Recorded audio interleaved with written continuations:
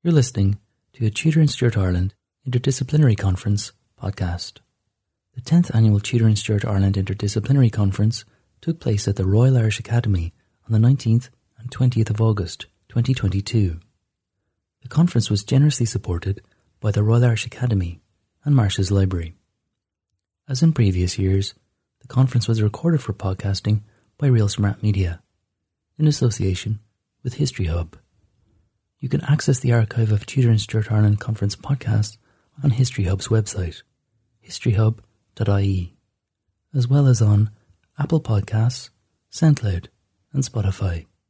In this episode, a recording of a paper by Emma Lyons from University College Dublin, entitled Why Mourn You So, You That Be Widows? Widows' Inheritance in 17th-century Ireland. This is based on research I did a number of years ago, a project I started and jumped to the 18th century, and I'm now coming back to it. So as I remember a supervisor saying at a conference, this is a work in progress. Any conclusions I make are done so with a degree of hesitancy.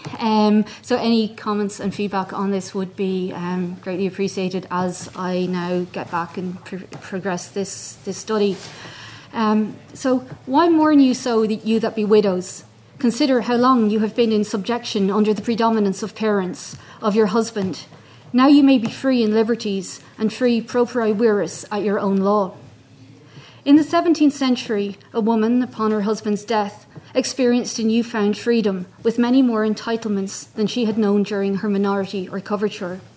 When she was a child, she was under her parents' control, and when she married, she was submissive to and totally dependent on her husband, with all legal rights entrusted in him. A woman's personal property was vested entirely in her husband. The property she had entering marriage became her husband's property, and the property she earned during marriage also became her husband's. Here we go. She, as a femme covered, could not enter contracts, nor could she sue or be sued independently. A wife, therefore, was considered a jurial minor under common law. She could not make a will, and if she did so without permission, it was not taken to be legally effective under the 1634 Statute of Uses, nor was she permitted to enter into contracts on her own behalf. However, her husband may have occasionally entered into agreements or fought legal battles on his wife's behalf, especially in the cases that centred upon law and land and goods. Moreover, she did not have access to credit, which prevented her from engaging in activities such as shopping or shopkeeping. And as Kevin Costello notes, suppliers or retailers were, after all, unlikely to advance goods or credit to a customer from whom their debt could not be recovered. And these facts had far-reaching effects on the dowry a wife brought to her marriage. Once she married, as we saw, the husband received control of her property, both real and personal, and she was powerless if her husband should squander it, although, according to common law, a husband was supposed to ask his wife's permission to alienate property she had brought to the marriage. And although permission was to be sought from the wife, many families aimed to protect their daughters by arranging trusts, a device into which money could be channeled to the wife, free from her husband's claims, a technique used from the 16th century. If the husband alienated the land without her permission, she could demand the dower against the purchaser, as happened in the case of Lady Anne Clifford against her husband Richard Sackville, the 3rd Earl of Dorset. And perhaps this is why Roebuck Lynch wrote to his wife Alice in April in 1635, informing her that, quote, his brothers-in-law were selling their share of land in Borshool for £2,000, but stressed that he did not intend on selling that share unless she gave her consent, especially as she had brought the land to the marriage. And he wrote, I will not join without your consent, having had that fortune by you. And his statement that her advice, though a woman's, was to prove successful unto me in this, for your prayer to be to God, I found the comfort of your virtue and judgment. And this illustrates that some men did adhere to the law and seek their wives' advice when entering business contracts, especially when it concerned property the wife had brought to the marriage. The above quote from the law's resolutions on women's rights appears, therefore, to have some accuracy in its assessment of women's position after coverture, when she, as a widow, would have had more rights and freedom than at any point before. While it can be argued that this, to some extent, has some validity, an examination of wills relevant to the legal statutes will provide a snapshot, and I very much stress a snapshot, into widows' inheritance in the 17th century and the degree to which common law and the statutes are reflected in the wills that I've examined for the paper. Now, given the time constraints, the main focus of this paper is going to concentrate on property and women's input into decisions concerning the estate and their portion and the bequests that they were granted by their husbands in their wills. As we've just seen in the case of Ellis and Roebuck Lynch, some men included their wives in the economics of family financial matters during their marriage, and this would have included husbands leaving their wives in charge of their children's inheritance during their minority. And this can be observed in the will of Christopher Nugent, Baron of Delvin, who stated in 1602 that his heir was to be ruled, advised, and directed by my wife and overseers, thus demonstrating that although the law may not have catered for women in positions of responsibility, men could and did recognise their wives' competency in important matters, such as guiding sons in their decisions until they became of age and distributing goods and property upon the death of their husbands. And this is further illustrated by the number of wills in which a wife is appointed executrix. Now, most of the wills that nominate a wife executrix were written between the 1650s and 1690s, and the majority that nominated a wife sole executrix between the 1650s and 80s. And of the wills I examined, 26% nominated a wife executrix, and of that percentage, 58 named her the sole executrix. The remaining wills appointed a wife joint executrix with sons, nephews, cousins, or other males, normally close friends of the family. And examples of wills which appoint a wife sole executrix include those of William Nugent of New Haggart, County Meath, who appointed his wife Marion Careyford to this position, and Alderman William Leyden of Dublin, who in 1662 also conferred this responsibility on his wife Eleanor. In 1689, Thomas Keeley of Kilkenny appointed his well-beloved, though unnamed, wife joint executrix with his nephew Richard Keeley, while Edmund Perry of Wexford named his wife executrix along with his son in 1654. And John Mulholland in 1671 also appointed his dear and beloved wife Anne, named this time, joint executrix with Thomas Coote of Coote Hill and his son John Owen. Moreover, he also appointed the above people to be overseers, in addition to naming them as guardians of his sons, and then again displaying that while not necessarily the sole executrix or guardian, many husbands relied on their wives' input into important matters, and this respect followed into the bequests that husbands made to their wives in the will. And as we noted above, common law was widely practiced for the previous 3 centuries, and this practice was followed into the 1696 Act for the Better Settling an Intestate's Estate, which declared that a widow was to receive no less than 1/3 of her husband's estate, 1/2 if there were no children. And while this may initially be seen as a boost for women's positions, it in fact sometimes proved detrimental, as should a man die intestate, his wife would now receive the minimum 1/3 only, and not more as she may have done prior to 1696. Therefore, there are numerous examples of which support this claim that men did leave their wives more than the 1/3 due to them, and one example being the will of John Bernard of Dublin, who left his wife Emmet property in Ireland and in England. Sir Richard Banbridge of Kinsale also bequeathed his wife Marjorie his entire estate in 1662, as did William Meredith of Kilcullen. Richard Barry of Dublin in 1648 bequeathed his wife 1/3 of his estate and the use of the full estate also.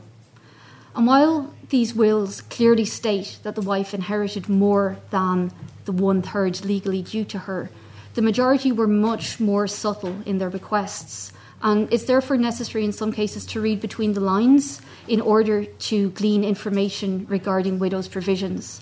And one way in which this can be done is looking at the stipulations in relation to wives' inheritance. And one will in which this is exemplified is that of Robert Playstead of Galway, who bequeathed his wife Catherine all his personal estate.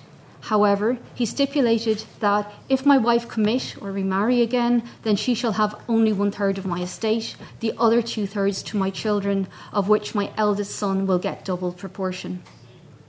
Thomas Taylor of Dublin also included such a stipulation in his will in 1682, stating that his wife Anne was to receive the residue of his estate after all debts, legacies and funeral expenses had been paid, unless she remarried, in which case she was to receive only 1/3 of the residue, with the remaining 2/3 going to the children equally. It was also frequently asserted that wives were to provide for the children out of the estate that she received on her husband's death. And again, we're looking at Robert Playstead's will. It demonstrates this clearly, where he bequeathed his wife all the personal estate with guardianship of their children. Edmund Walsh of Burtown also left his widow Elizabeth, alias Stafford, 450 acres during her widowhood to enable her to do for 3 young sons. Examples of a husband leaving the wife the estate jointly with children also intimate that the wife was to provide for the children during their minority and arrange their marriage portions, especially if she should remarry.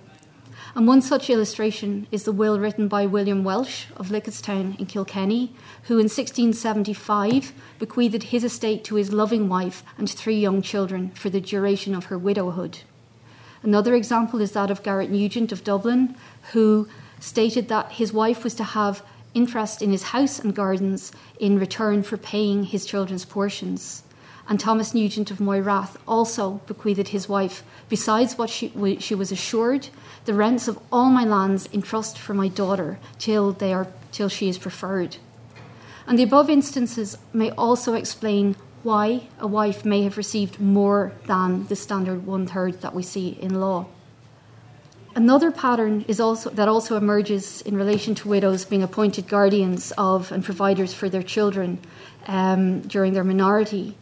When a wife was a nominated guardian of her children, she was frequently granted the use of their portions during their minority to provide for them. And this is the case of Sir Richard Nugent, Earl of Westmeath, who appointed his wife, Dame Jane, guardian of his son Ignatius during his minority, stating that she was to have the issues and profits of the land while acting in the role. The custom of leaving a widow the means with which she would maintain the child or children during her term of guardianship is greatly contrasted when compared with men who were appointed the protector and guardian of children. In the latter case, they did not receive the use of the children's portions. Instead, they were expected to invest the money and use the annual interest to support the children. For example, Edmund Nugent of Meath appointed his brother Thomas guardian of his children in 1621, stating that he was to take charge of my children and ensure their good education, especially that of Edward, who was to study law. Thomas was not granted the use of their portions, and Theophilus Buckworth appointed his brother and cousin guardian of his daughter until she until she was competent to take on the estate. Again, the absence of the use of her portion is obvious. Therefore, when husbands appointed their wives executrix and guardians of their children, they clearly made an attempt to assist her in maintaining the children, which they did not do for another person, be it brother or cousin, who were requested to be the guardians. Now, this might have been due to the fact that a wife was deemed to have her children's best interests at heart. It may also have been a result of the wife having received a small financial independence from her husband during marriage, whether it was pin money or money in trust for her. as we saw above. If a wife was successfully able to manage that money, then she was going to be able to successfully manage her children's money. Consequently, at her husband's death, a wife would have received more than the standard 1/3 she was entitled to by law. Although a wife may occasionally have inherited more than the 1/3 that she was entitled to, as displayed by the cases above, there are many instances where the wife received an unspecified amount of, but expressly named property. And in such cases, one must assume that it was equal to either the 1/3 of the estate or to the value of the goods a wife brought with her as her dowry. It must be remembered that at common law, a woman holding freehold land was protected by the right of the dower, the right of life, the right to a life estate of the 1/3 of the real property held by her deceased husband. It would therefore be expected that widows' jointures and dowries would be referred to in their husbands' wills. And this can be seen in the will of Christopher McCrutton of County Clare, who bequeathed his wife, Annie Naylan, property until she had been satisfied for her marriage portion. In many other wills, the husbands specified the quantity of property which he was bequeathing to his wife. And one such example is that of Robert Shee, who in 1566 left his wife Margaret property in lieu of her dowry. John Falk of Drogheda also left his wife Alice 1/3 of his land, and as did Tygo O'Hara from Coolani, County Sligo, who also left his wife 1/3 of his lands in 1616. And those are just two extracts from the wills that I've put up on the slide. Another method used by husbands to ensure that their wives were provided for involved him setting land aside or having them held in trust for his wife, who would receive them on his death.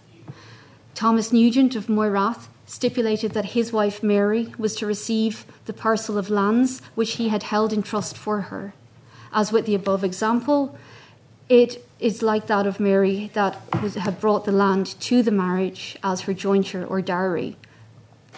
While all of the above illustrations are undoubtedly of great interest, I found one will that kind of stands out for its unusual request. In 1640, Sir Richard Nugent, Earl of Westmeath, appointed his wife Dame Jane executrix, adding, in addition to bequeathing her all his household stuff, plate, cattle and movable goods. However, he requested that she pay £20 for such purposes as I have declared in a note under my handwriting. Now, unfortunately, a copy of this note does not accompany the will, so it's really impossible to determine exactly why such a demand was made. Now, perhaps it was due to the fact that the value of the goods Dame Jane was bequeathed exceeded that of the 1/3 that she was legally entitled. However, because she was executrix, it may be assumed that she would not be paying for this money to another individual or group of people, and perhaps it was to be designated for as a gift to religious orders or a contribution to the poor. So just before I conclude the paper, I just wanted to mention a few points that are important to bear in mind in relation to widows' treatment in wills. Although largely well provided for by their husbands, the majority of bequests a wife received on her husband's death were actually rightfully hers, having brought them to the marriage as her dowry or jointure. And this is clearly displayed by the number of wills which stipulated that the goods a wife was to receive, besides what she brought with her, or that in addition to what was her property. Furthermore, a wife was often placed in a subsidiary position to her son, receiving either what her son was not bequeathed or the husband's second best goods, the best items going to the son. And limitations also plagued a wife's holdings, the most usual restriction being for her lifetime, for her natural life, or during her life. And other limitations, as we saw above, was for a woman's widowhood only, as we witnessed in Hugh O'Neill's will, which may have been employed due to the fact or the fear of a wife's remarriage.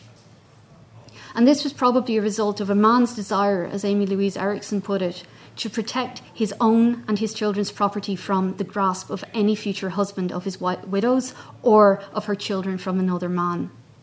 A further restraint included during a child's minority implying that the wife was permitted the use of the child or children's portion until they were 21 or got married. Another limitation was a punishment if she was to challenge the will, and this can be seen in the will of Sir William Sands in 1687, who stated that if my wife, Dame Grace, attempt any reversal of this will, she shall forfeit the bequests therein made to her. This restriction may have been implemented in order to protect the inheritance of a male heir, the primary concern of a father. The third point, just very briefly, I know I'm coming close to time, is that the fact that ordinary husbands, or those of more ordinary means, were inclined to leave their wives more in their wills than those who were wealthy or had a large estate. And one example was Rafe Cahurst, a haberdasher in Dublin, who bequeathed that his wife was to carry on the business with the advice of the executors after his death. So some, men clearly were recognised that their widows were to inherit after their death, and would do as much as they could to ensure that their well-deserving wife would receive all their goods and estate on death, and then with limitations. Many men also included stipulations that the executors were to implement, which included showing again that men were, from some extent, dictating what their wives would do on their death. And then I kind of say, even after a husband's death, the wife was, to some extent, still under her husband's control. It was the husband who decided where his wife would live or what she would receive after his death, not to mention having to follow the instruction in his will and maintain their children according to his wishes. Furthermore, a husband frequently imposed restrictions and limitations on a wife's inheritance, in addition to stipulating that she should be punished for contesting her bequests. Now, despite the fact that a wife rarely was given full discretion on her husband's death, she was nonetheless provided for by her husband and experienced some more independence than she would have known before, and perhaps more than she was granted under the law. Now, just one last point before I finish.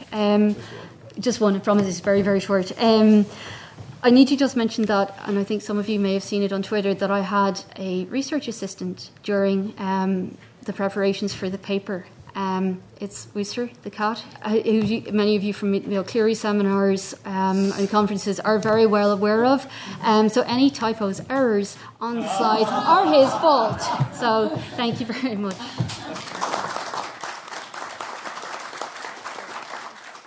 Thanks for listening to this podcast from the Tudor and Stuart Ireland Interdisciplinary Conference. You can access the entire archive of Tudor and Stuart Ireland Conference podcasts on History Hub's website, historyhub.ie, as well as on Apple Podcasts, SoundCloud and Spotify.